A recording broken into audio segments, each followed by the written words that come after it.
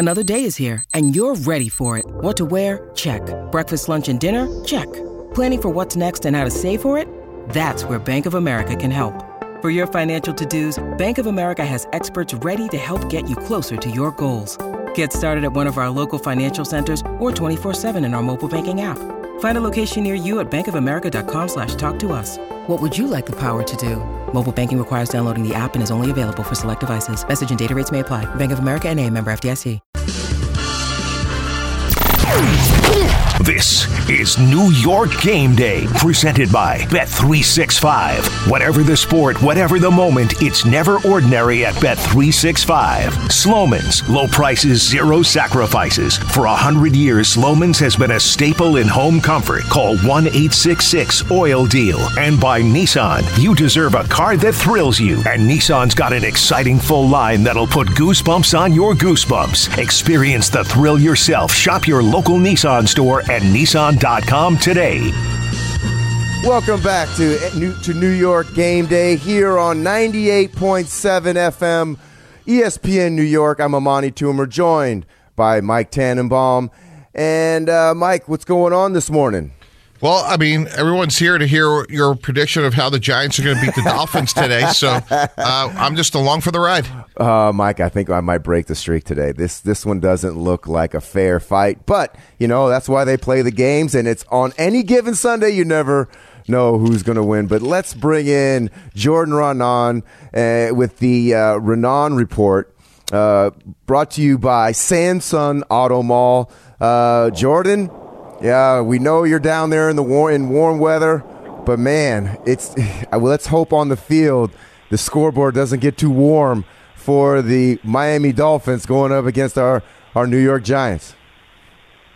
Yeah, I really just want to you could come up with a way to find out how the Giants can win this game. I'm interested in that too, man. 12.5 point. I just checked. 12.5 point underdogs. Both Saquon, he's not expected to play. He didn't look good the other day at practice. Ankle sprain. Two running backs who have to, no Andrew Thomas. Offensive line kind of in shambles right now. No John Michael Schmitz, the center. They're in for a toss. It's really the only way for the Giants to keep this close and muck it up is to muck it up, right? Run the ball. People on the defense told me the only way to slow down this Miami offense is to out-physical them, right? You're not going to outrun them. So they have to dominate up front defensively just to slow down this offense because you're not going to shut down this offense. You know what's really interesting to me, Jordan, is I'm really looking forward to watching the tape tomorrow and just seeing the approach that Don Martindale has from this standpoint. Like, we all know, he wants to blitz. He wants to play man-to-man on the outside. That's what he believes in, and I totally get that, respect it, and seen it be very successful. But I just wonder if today he's going to say, we just can't, we're not built to do that against this team. Will he come out and rush play a little bit more conservatively, play a little bit more zone, and try to tackle and create turnovers? I'm just curious, what do you think he's thinking, and how do you think they're going to defend Miami? Yeah, I do think we'll see more of that.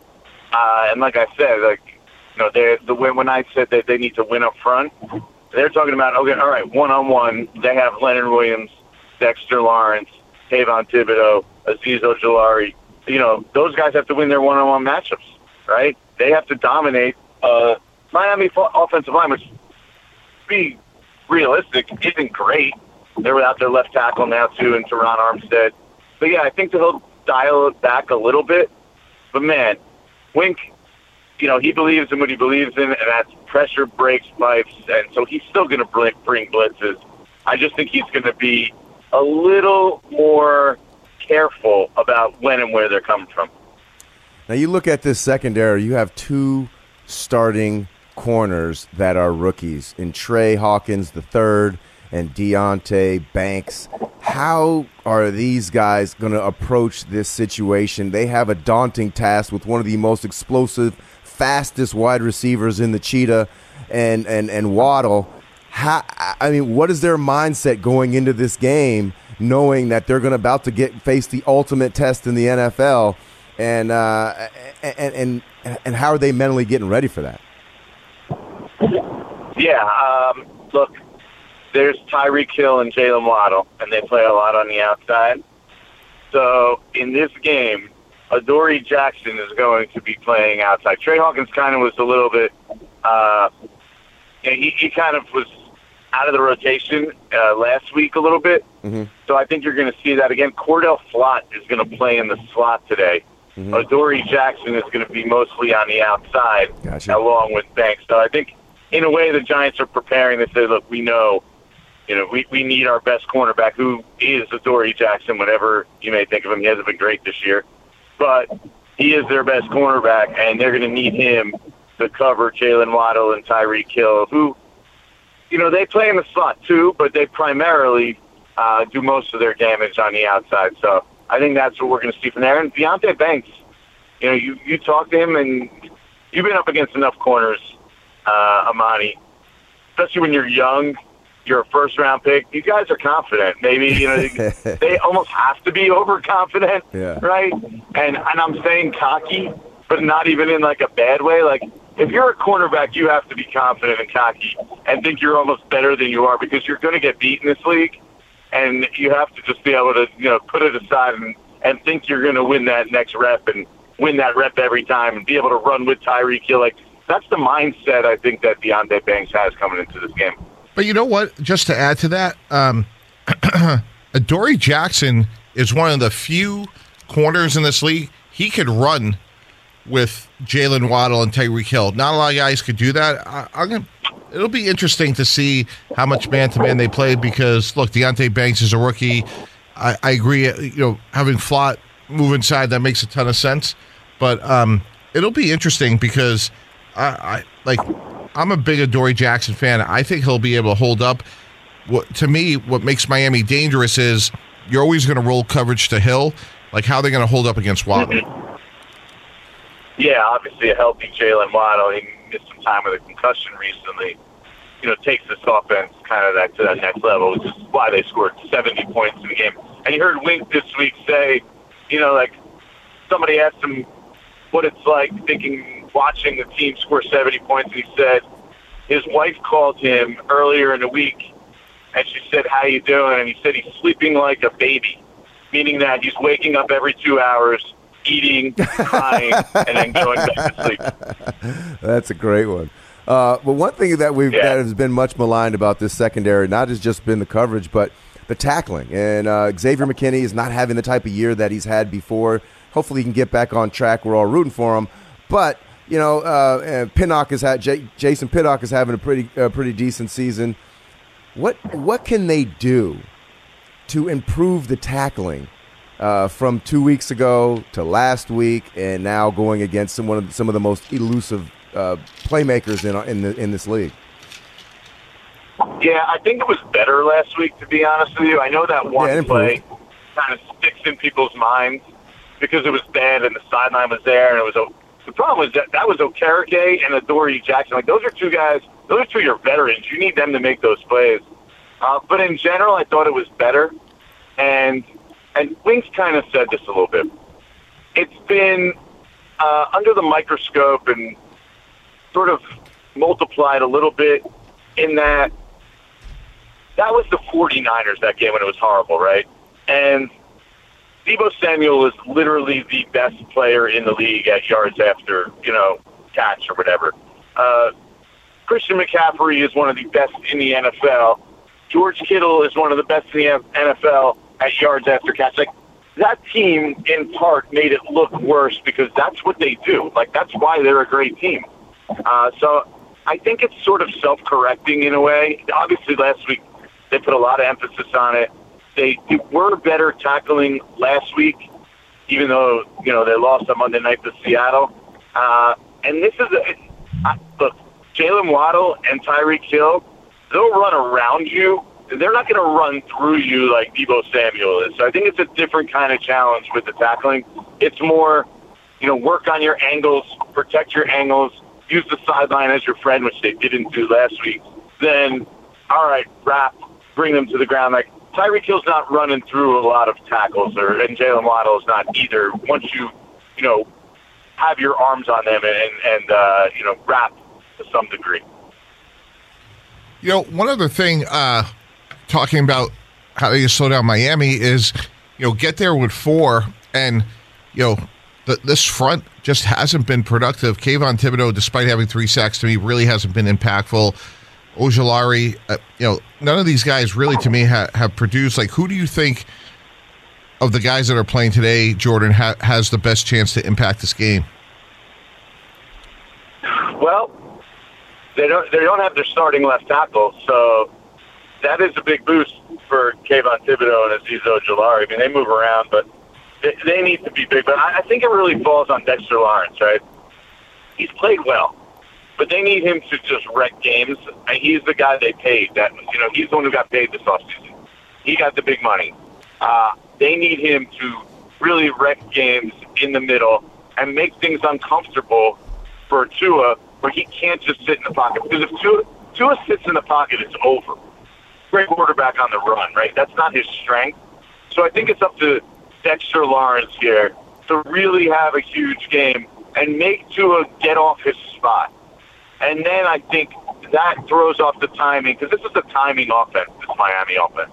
Tua, whatever you think about him, is not just super mobile. He's not Patrick Mahomes, where he's going to run around back there and then sling it on the run. He doesn't have that kind of arm. But if you let him just sit back there in the pocket, this offense with Mike McDaniel, and by the way, Wink Martindale just raved about Mike McDaniel and the scheme that he has and the way he schemes and the way he attacks, vertical and horizontal, holes in your defense. And so, to me, it's Dexter Lawrence. He's got to have a big game. He's the guy they paid the big money to this offseason.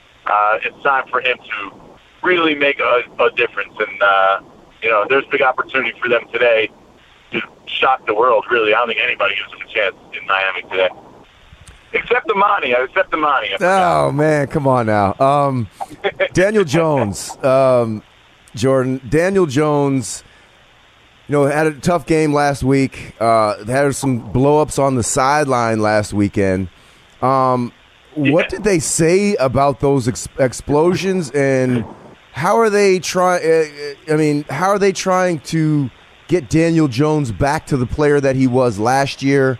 With very few turnovers, very efficient with the football, seemed to always know where to throw the ball when he hit his 5th or 7th step, whichever drop he's going in. I just don't see the definitive decision making like he had last year. So what are the coaches saying about, what is Mike Kafka saying and Brian Dable? What are they saying about Daniel Jones right now? Yeah, they're trying to do things that allow them to get the ball out of his hands super fast. I mean, look at the depth of his throws, how quick they're throwing. They're max protecting like crazy to kind of get him, try to get him comfortable, because it's pretty clear he doesn't have trust in his offensive line. And this is kind of what we saw early in Daniel Jones' career. Offensive line that wasn't very good, to be frank. It just wasn't good. And he was under constant pressure, and when that constant pressure comes, you see Daniel Jones, things start moving fast for him. Mm-hmm. He's not confident. He's not going through his reads. He doesn't think he has time, and that's what we've been seeing here. I really think the only way for them to get around that this week, because the offensive line is potentially in worse shape than ever. I mean, they're starting from left to right. Josh Azudu, Mark Lewinsky, Ben Bredesen, who's now at center. He's a better guard than he is a center. Marcus McKeithen and Evan Neal. You can make the argument those are 4 well below average guys at their current position, 5 well below average guys at each position. It's hard to run offense that way. So I don't think Daniel Jones thinks much of the hard coaching you see on the sideline. Look, we saw that last year in the opener in Tennessee, right? And what did he do? He ended up turning it around and having a great year. So I don't think that kind of stuff bothers him, but they're just trying to find ways to run any sort of offense consistently, and it's hard with the offensive line in the shape that it is now. Like I said, I think they're going to muck it up, try and run the ball more today. Maybe you'll see Daniel Jones use his legs even more, although he used them a lot last week, but that's what they have to resort to. Even when they went back to pass last week, they needed to max protect. So now you have Darren Waller chipping constantly. You're kind of taking your biggest weapon and you're minimizing him. They're really in like a no-win situation right now. Yeah, well, that's why they play the games. They made a movie off of it. Any given Sunday, anything can happen, Jordan. But thanks a lot for that, for your insight onto Big Blue. Thanks, Jordan. I'll be tuning in for your prediction, Amani, all right? Oh, man, you definitely tune in. Make sure you hear. I'm going to do some mental gymnastics and try to figure out how I'm going to make this thing work. But thanks a lot, Jordan. Oh, that's Jordan Raanan. The Jordan Raanan's Giant Report brought to you by Sansun Auto Mall. Discover the S in Sansun savings. That's at Sansun, Dodge, Jeep, and Ram. We're overstocked with Wrangler 4xe models, and they all must go on Route 1 in Woodbridge, New Jersey, or shop online at SansunJeep.net. We're going to take a quick break, but we'll be right back, and we'll go all around the football league. This podcast is proud to be supported by Jets Pizza, the #1 pick in Detroit-style pizza. Why? It's simple. Jets is better. With the thickest, crispiest, cheesiest Detroit-style pizza in the country, there's no competition.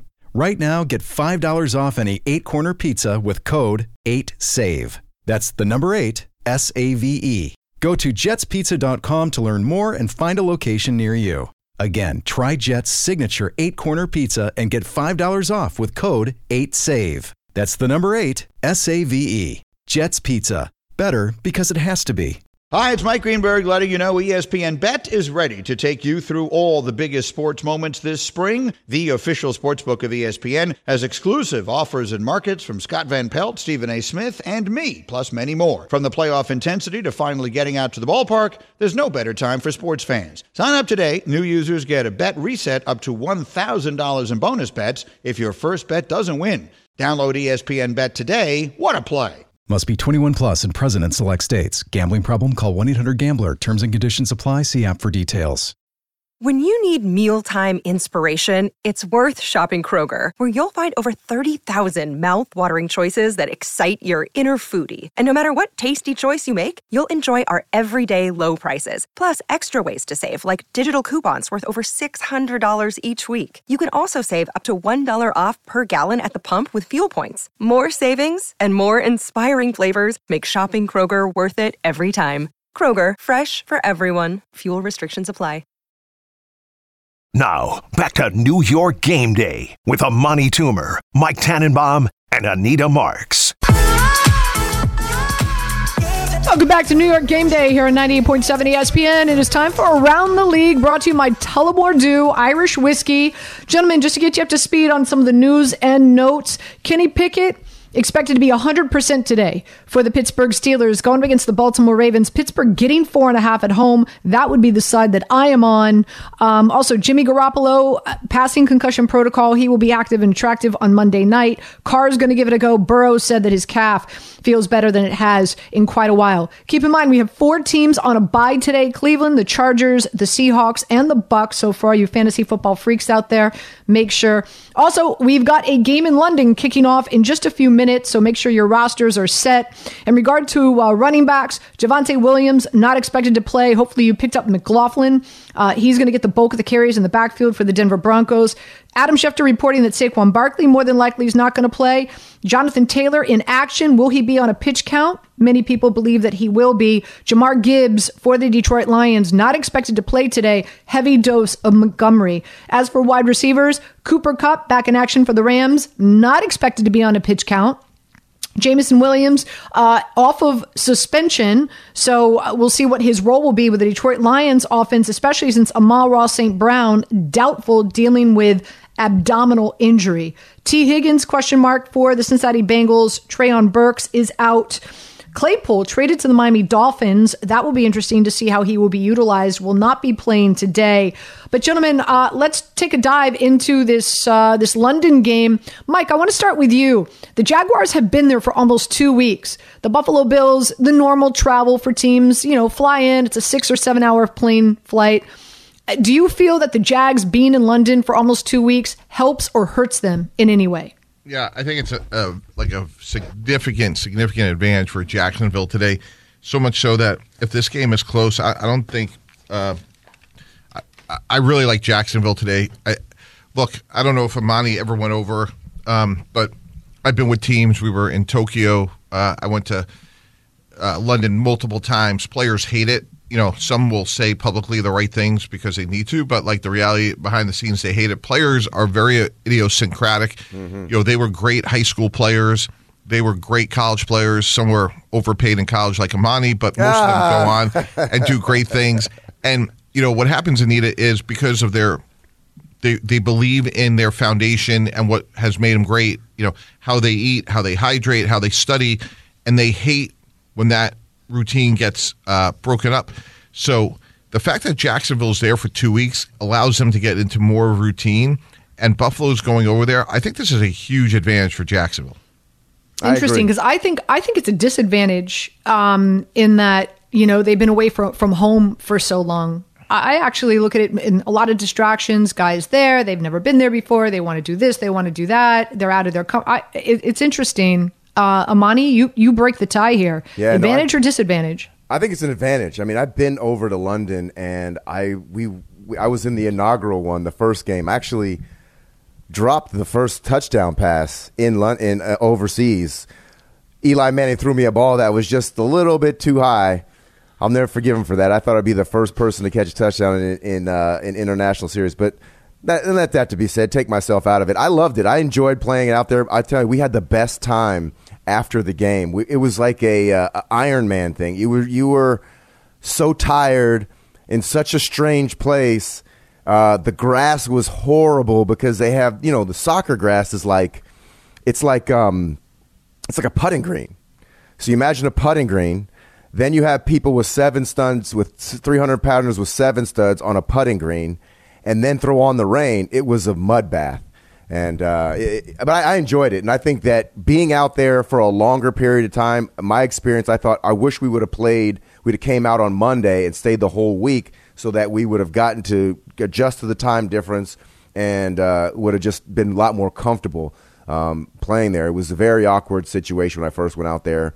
I would have loved to go out there and stay a week. I mean, how many guys are going to be able to spend a week in London, throughout their entire lives? So I think it's a great experience for some of these players if they look at it such way. Guys, let's talk about the rookie quarterback play we've seen so far, and CJ Stroud has just been absolutely tremendous. Very interesting game today. The Texans going up against the Falcons. Now, Mike, CJ Stroud is favored as the offensive rookie of the year, but keep in mind, coming into the season, Bijan Robinson was. Knowing Arthur Smith, do you feel that this is going to be a game where Arthur Smith is like, all right, I'm going to feed my rookie running back. I'm going to have him just run all over the Texans to show them that we actually have the better rookie. I think the storyline behind the Texans and the Falcons today is going to be very interesting. How do you see this playing out? Yeah, I give C.J. Stroud a ton of credit. They're getting back a couple offensive linemen, Laramie Tunsil, Titus Howard. John Mechie was sick. He'll be playing today. And what's really hurting Atlanta, Anita, is Desmond Ridder. Reality is he's just not good enough. He's not an NFL starting quarterback. Can't get the ball down the field. And that's the way they want to play football. First of all, they have great skill players. Kyle Pitts is still hurt, but they got Drake London and obviously, as you mentioned, Bijan Robinson. So to me, this is not a team that could get behind. And I just you got a great skill group, and I think their quarterback's just not good enough. So if they could keep it close and they could keep that run game going, I like Atlanta. But C.J. Stroud's played exceptional football. Guys, last but not least, and we're up against a break, so we got to make it quick. This Cowboys-49ers game later on tonight is really, really interesting. Christian McCaffrey has 13 straight games with a touchdown. 15 is the NFL record. So if he reaches 15, then he ties O.J. Simpson and John Riggins. If he gets 16, then he breaks the record. As we know, and it's been well documented, Kyle Shanahan was his babysitter growing up. So this is a family affair. I think they go for this, not just through 16 to break the record. I think that Christian McCaffrey, as long as he can stay healthy, is going to be in line to score a touchdown every single game of every regular season game this season, just to blow that record out of the water. On top of that, I think the 49ers are the better team here. I have the 49ers winning tonight, especially the Cowboys' rush defense has not been stellar. But Mike, let's start with you. Your thoughts, again, quickly. Do you feel that this is a record that Kyle Shanahan and Christian McCaffrey are going to try to achieve? No, I think it just comes in the flow of the game. I like Dallas tonight. You go back to that game in January, about minute 18 to go in the first half, 2nd and 2. Dak throws a terrible pick. Mike McCarthy's not going to let that happen tonight. And I like Dallas, despite not having Trayvon Diggs. Brock Purdy's playing great football 20-21 a week ago. I just think this is the game that Dallas gets over the hump against the 49ers. Really quickly, Amani, who do you have tonight? Oh, I got the Niners. I grew up a Niner fan, so I'm bang, bang, Niner gang all the way. I don't know. I just feel like they have so many good players on every level of that team that's going to overwhelm a team that is Dallas' team is solid, but they have holes, right? They have holes where the Niners don't. They ask a lot of Dak Prescott, and I don't know if he's up for the challenge. I think Brock Purdy, they ask a lot less of him in terms of what has, as well as he plays, doesn't determine whether this Niner team wins or loses. There's so many different players, both on offense, on defense, and they just got Gregory as well. I just feel like this team is just too stacked, too loaded, and they're going to eventually, cream's going to rise to the top, and they're going to beat the Cowboys. Gentlemen, when we come back, Rich Cimini is going to be joining us. We'll get an update. The Jets, of course, they're in Mile High. I would imagine an emotional game. Again, Sean Payton's comments, and still, yet today, has not called Nathaniel Hackett and apologized. Also, we'll hear from Jeff Legwold, who's covered the Denver Broncos for quite a while for ESPN. So all that coming your way at the top of the 10 o'clock hour. By the way, guys, Locks of the Week went 3-0 last week. So I'm 9-6 on the season, which is 60%. Can I do it again? Hopefully so. And we also have Mike Tannenbaum's Bomb of the Week coming your way in the 10 o'clock hour. Mike, what were you going to say? That's a D, Anita. 60%. That's a D. Not in gambling, dude. Not in gambling, baby. No. All right. Sit tight. We got Rich Cimini coming your way next, right here on 98.7 ESPN. Now, back to New York Game Day with Amani Toomer, Mike Tannenbaum, and Anita Marks. Welcome back to New York Game Day here on 98.7 ESPN. And right now, we're going to the Rich Cimini Report, brought to you by London Jewelers. Rich, how's it looking? How things for our Jets this weekend? Good morning, guys. Beautiful day in Denver. It's going to be a postcard day, so I don't think weather will be a factor at all, mid-70s. And, I think this is a toss-up game. Two teams, obviously 1-3. The Broncos got back last week and pulled out one against Raanan. And even though the Jets lost last week, the vibe in the locker room all week was very positive, especially when it came to Zach Wilson coming off his career-best game. So even though they lost last week, I think the Jets are hoping to build on that positive momentum that they showed on offense. Do you think? Do you think they can build on that success? I mean, do you think that there's something that Nathaniel Hackett's going to do to keep this train rolling with Zach Wilson? Well, I hope they have a similarly aggressive game plan that they showed last week. I mean, after 2 weeks of just basically trying not to lose with the Dallas and the New England game plans, they really opened it up last week, and I think you saw more first down passing. You saw a little bit more motion in the offense. Wilson doesn't mind motion at all in the offense, whereas Aaron Rodgers does not. You know, things are pretty static when Rodgers plays. He doesn't like guys motioning and shifting. So they added that wrinkle to the offense last week. And look, Denver is last in scoring defense. I mean, in fact, they're last in pretty much every major statistical category on defense. So I would think the opportunity is there to have another offensive day. Rich, a lot was made of Sean Payton's comments over the summer about Nathaniel Hackett's job when he was the head coach of the Broncos a year ago. In your opinion, nobody knows this team better than you. You're around there every day. Do you think that's going to impact today's game? Well, look, Mike, I don't know, bulletin board stuff and that sort of stuff. Does it have an impact on the game? That's impossible to quantify, but I do know this. Even though Hackett did his best to downplay that, and almost laughably so at his press conference, he was very nervous and giving clipped answers to questions about the Payton situation. I did talk to some players in the locker room who said it's absolutely on their mind. Connor McGovern, the center, told me he was very candid. He said, Payton and the Broncos threw Hackett under the bus. They did him dirty. We're absolutely going to try to go out and get payback for our coach. So Connor McGovern's usually a guy who's got his finger on the pulse of what's going on in the locker room. So, Mike, if the Jets win this game today, I bet you Nathaniel Hackett gets a game ball and they make a big deal out of it afterwards.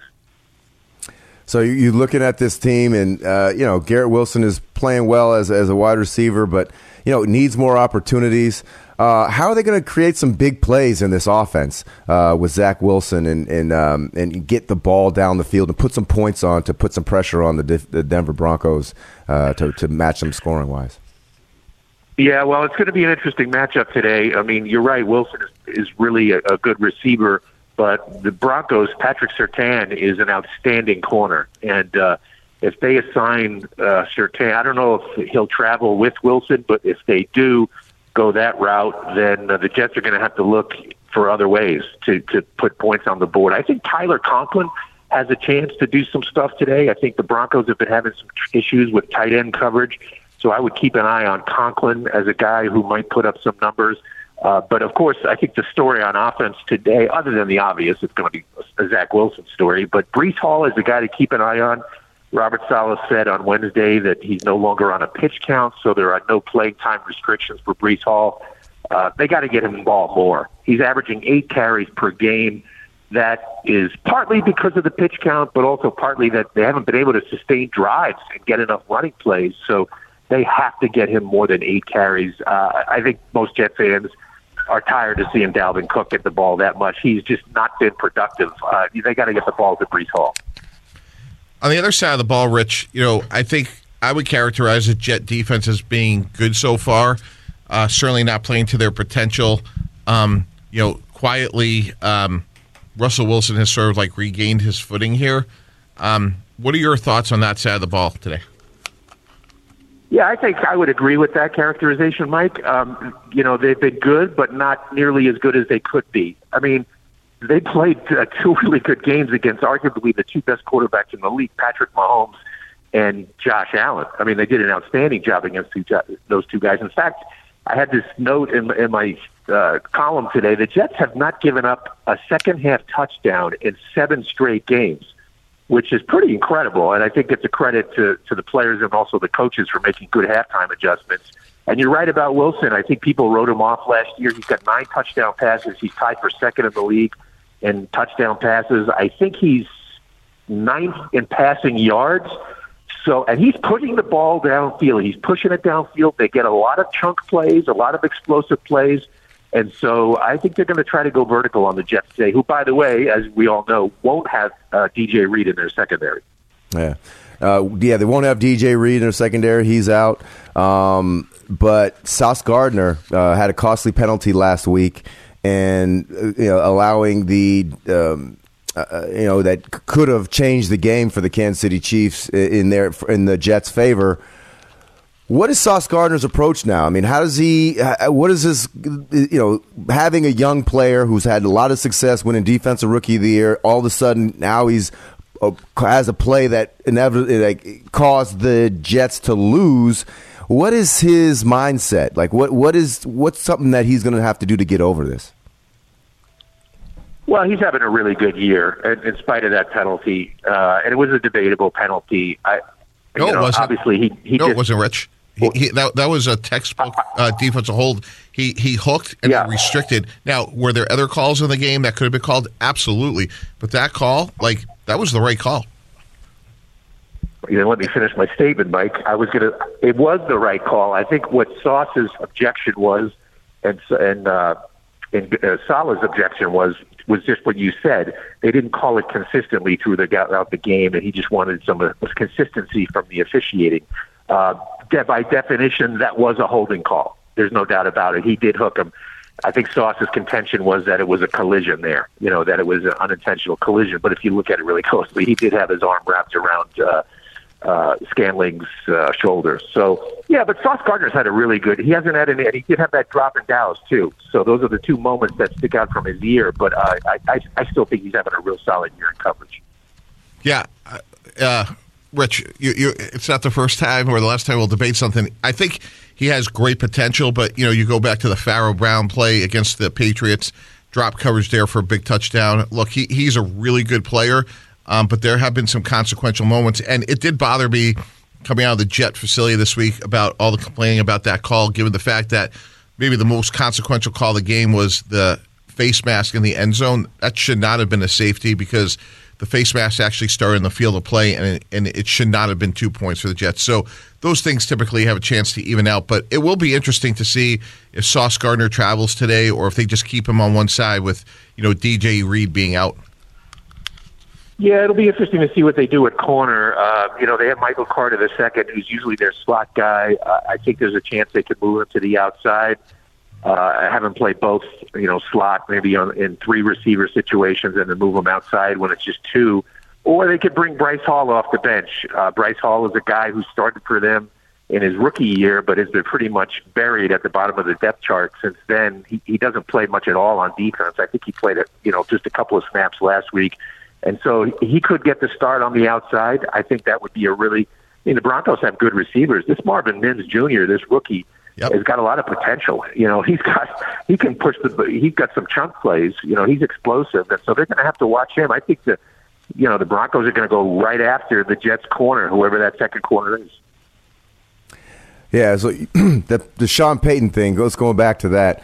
You saying some of the players said something about how they're going to go out there and play extra, play for him. I mean, I just really have a problem with players.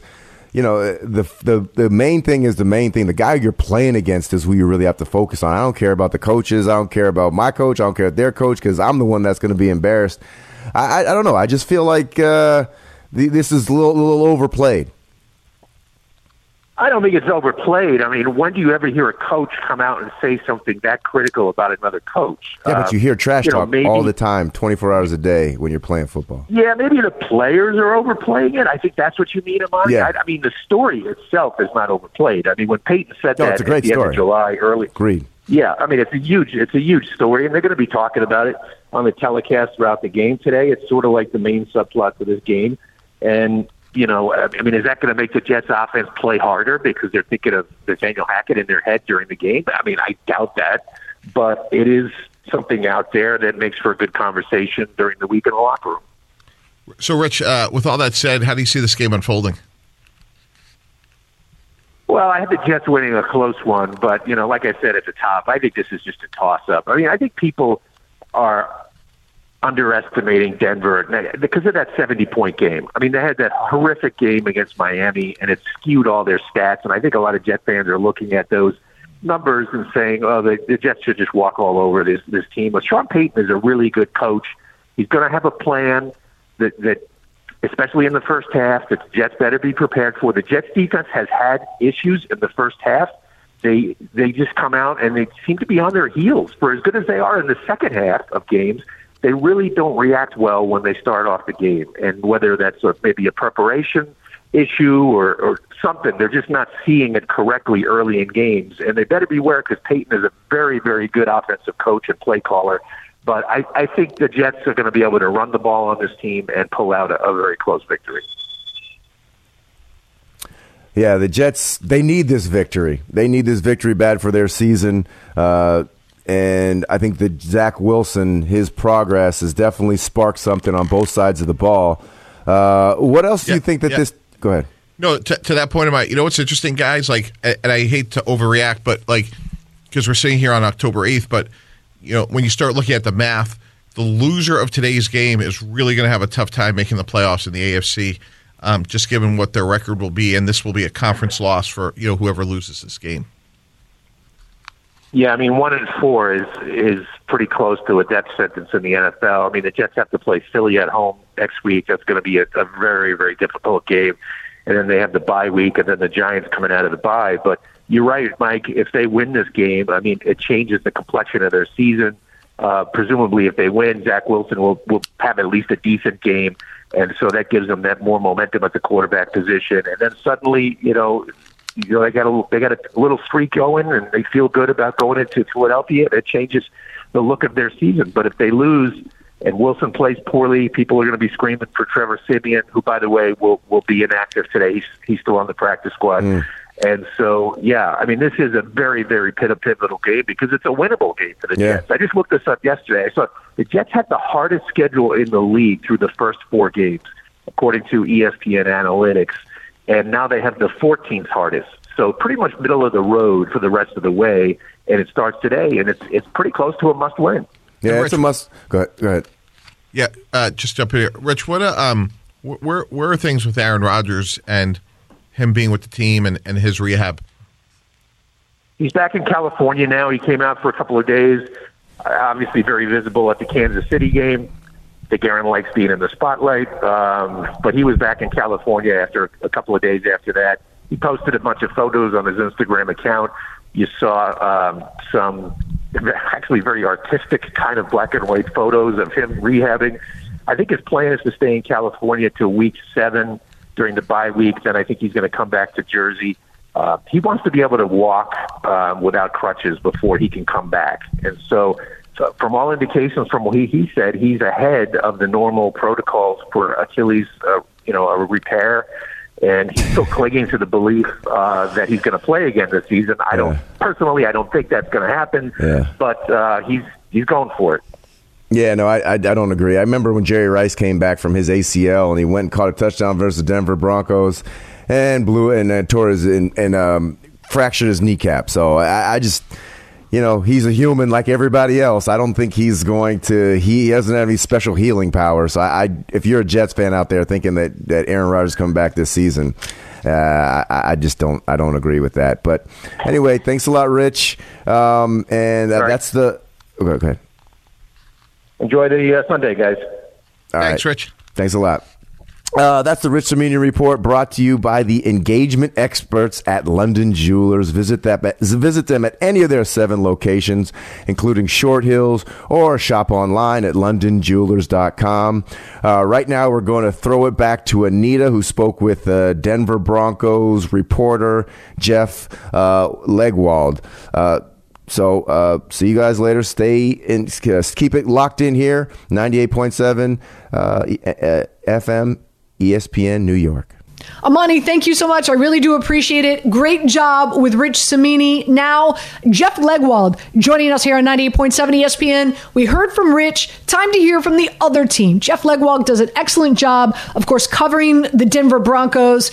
And Jeff, obviously, one of the biggest storylines that I'm sure will be talked about on all networks is, of course, the Sean Payton comments about Nathaniel Hackett. Obviously, Aaron Rodgers did not appreciate it. This team, I think, is going to be playing with a little extra juice today to defend their offensive coordinator. Your thoughts on that storyline?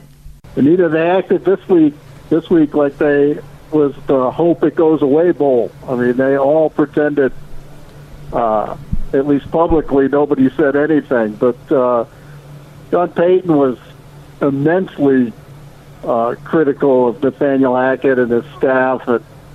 Everybody played nice publicly this week, except for maybe a few Jets players said they felt like they needed to stick up for Hackett or at least make the Broncos feel it. But Payton, for his part, just tried to act like or hope no one reminded him that he said all that. And I think it's very clear that he did not reach out to Hackett, since then, as he promised he would in August. So it's all bubbling there beneath the surface, I think. And I don't know anybody who knows Nathaniel Hackett who doesn't think he, remembers everything that was said and was not happy about it. I think this week, though, you got 2 1-3 teams. Maybe if one was 4-0 and one was 3-1, they would have made this into a bigger thing. But I think both teams got their bigger problems they're trying to solve right now than sort of what got said in August. In regard to what was said, can totally understand why Nathaniel Hackett and the Jets are not happy about it. And Aaron Rodgers, of course, came out and voiced his opinion in regard to what was said. But numbers don't lie, Jeff, right? And even though this is a Denver Broncos team that's 1-3, a big reason here as to why they're losing is on the defensive side of the ball, not because of Russell Wilson. His numbers actually have been quite impressive. Some of his numbers, top 3, top 5 in the NFL of all 32 starting quarterbacks plus. So, obviously, what is Sean Payton? What has he done with Russell Wilson? And why did Russell struggle so much with Nathaniel Hackett? Well, I think that the biggest thing they've done this year is what they should have done last year, and just get the ball out of Wilson's hands more quickly and construct the offense to either make him do that or, just make that a topic of conversation at every moment. Last year, he just simply held the ball too long, and they didn't protect well at all last year. They were not very good up front. They could not hold their ground in pass protection, and his reaction to that last year was to hold the ball, try and move around, try and make plays late in the down, and it rarely worked out well for him. So, before they started the offseason program, Sean Payton essentially said, this is how we're going to run the offense. We're going to move at a higher tempo. We want you to get the ball out of your hands quicker. We're going to call plays to do that. We're going to give you route combinations to do that. And then he told Russell to get in better shape. And Russell did his part. He lost between 10 and 15 pounds. So, whoever you believe in that, and is moving better. And again, people wondered, can he be coached hard at this point in his career? And he has done his part. They've coached him hard. He has followed directions, and he's run the offense the way they want to. And got a couple 300-yard games, and it's, that's one of the tougher things for the Broncos. If you'd have said in July, I think people would have said if they could just get Russell Wilson figured out, then they'll be in the mix. And here they are at 1-3. And he is the least of their worries right now. I mean, he's playing very well, and there's no reason to believe he can't play well. In fact, the numbers would be even better if they would play the rookies, Marvin Mims and Jaleel McLaughlin, a little more. If they'd quit holding those guys back, Wilson's numbers would even be a little better. A big reason why this Denver Broncos team is 1-3 is because their defense just has not been stellar, to say the least. What gives? Why has this defense, especially their pass defense, just has not been great? Made Justin Fields look like a Hall of Famer, but then again, so did the Washington Commanders last night. But with that being said, what is it about this Denver Broncos defense that they're struggling so much? Well, they're kind of a few things have happened. One is they, after you fire your coach every 2 years, you're just not going to have any depth because every new coach wants 20 or 30 new guys. They want a new scheme, and they just remake the roster again. So they were not a deep team when they got to training camp. In fact, I think it was the thinnest depth chart overall that I had seen in my time on the beat here. So you take that, and then they had probably the 3 worst injuries they could have had. Baron Browning, maybe their best all-around pass rusher, hurt his knee in OTAs and had surgery, so he has not played yet. And then Justin Simmons got hurt and missed 2 games at safety. And then their nickel corner, maybe the most important guy in the secondary. K'Wan Williams had ankle surgery during training camp, and he has not played. And you take those three guys out of a thin depth chart, and you get what they've had so far. You've got a lot of guys playing out of position or playing more than they expected, making a ton of assignment errors, and, probably no lower point than the 10 touchdown barrage the Dolphins put on them a couple weeks ago. But they played a lot more man defense in the second half against the Bears, and it actually settled them down. So I think the Jets can expect a little more of that, which means maybe Pat Surtain with a little more one-on-one matchup with Garrett Wilson. So with that being said, before we let you go, what are your expectations for late Sunday afternoon? How do you see this game materialize? Who do you think wins and why? I think if the Broncos can sort of settle down on offense, I know their defensive troubles are well documented, but really, their offense hasn't bailed them out either when they've had the chance. And if they're willing to run the ball, I've been very surprised at how people have run the ball against the Jets when I went back and looked at it. They're giving up some rushing yards, but Sean Payton isn't always as patient as he should be in the run game. And if he does find some patience, I think the Broncos can just sort of get the tempo of the game where they want it and maybe squeak one out. All right, again, I want to thank Rich Cimini as well as Jeff Legwold joining us here on New York Game Day, getting you ready for both the Giants and the Jets matchup. Quick break. We come back. It's time for my locks of the week. I went 3-0 last week. 3-0. So I'm 9-6 on the season. Can that continue? We will find out. So stay tuned. We kick off hour number 3 next. New York Game Day, right here on 98.7 ESPN. This is New York Game Day, presented by Sansone Auto. Discover for yourself the S in Sansone savings. Sansone Dodge Jeep Ram, Route 1 in Woodbridge, or SansoneJeep.net. Play Mohegan. Your favorite casino games are now in the palm of your hand. Visit MoheganSunCasino.com. Must be 21 or older to play. And by Corona, an official cerveza of the New York Jets.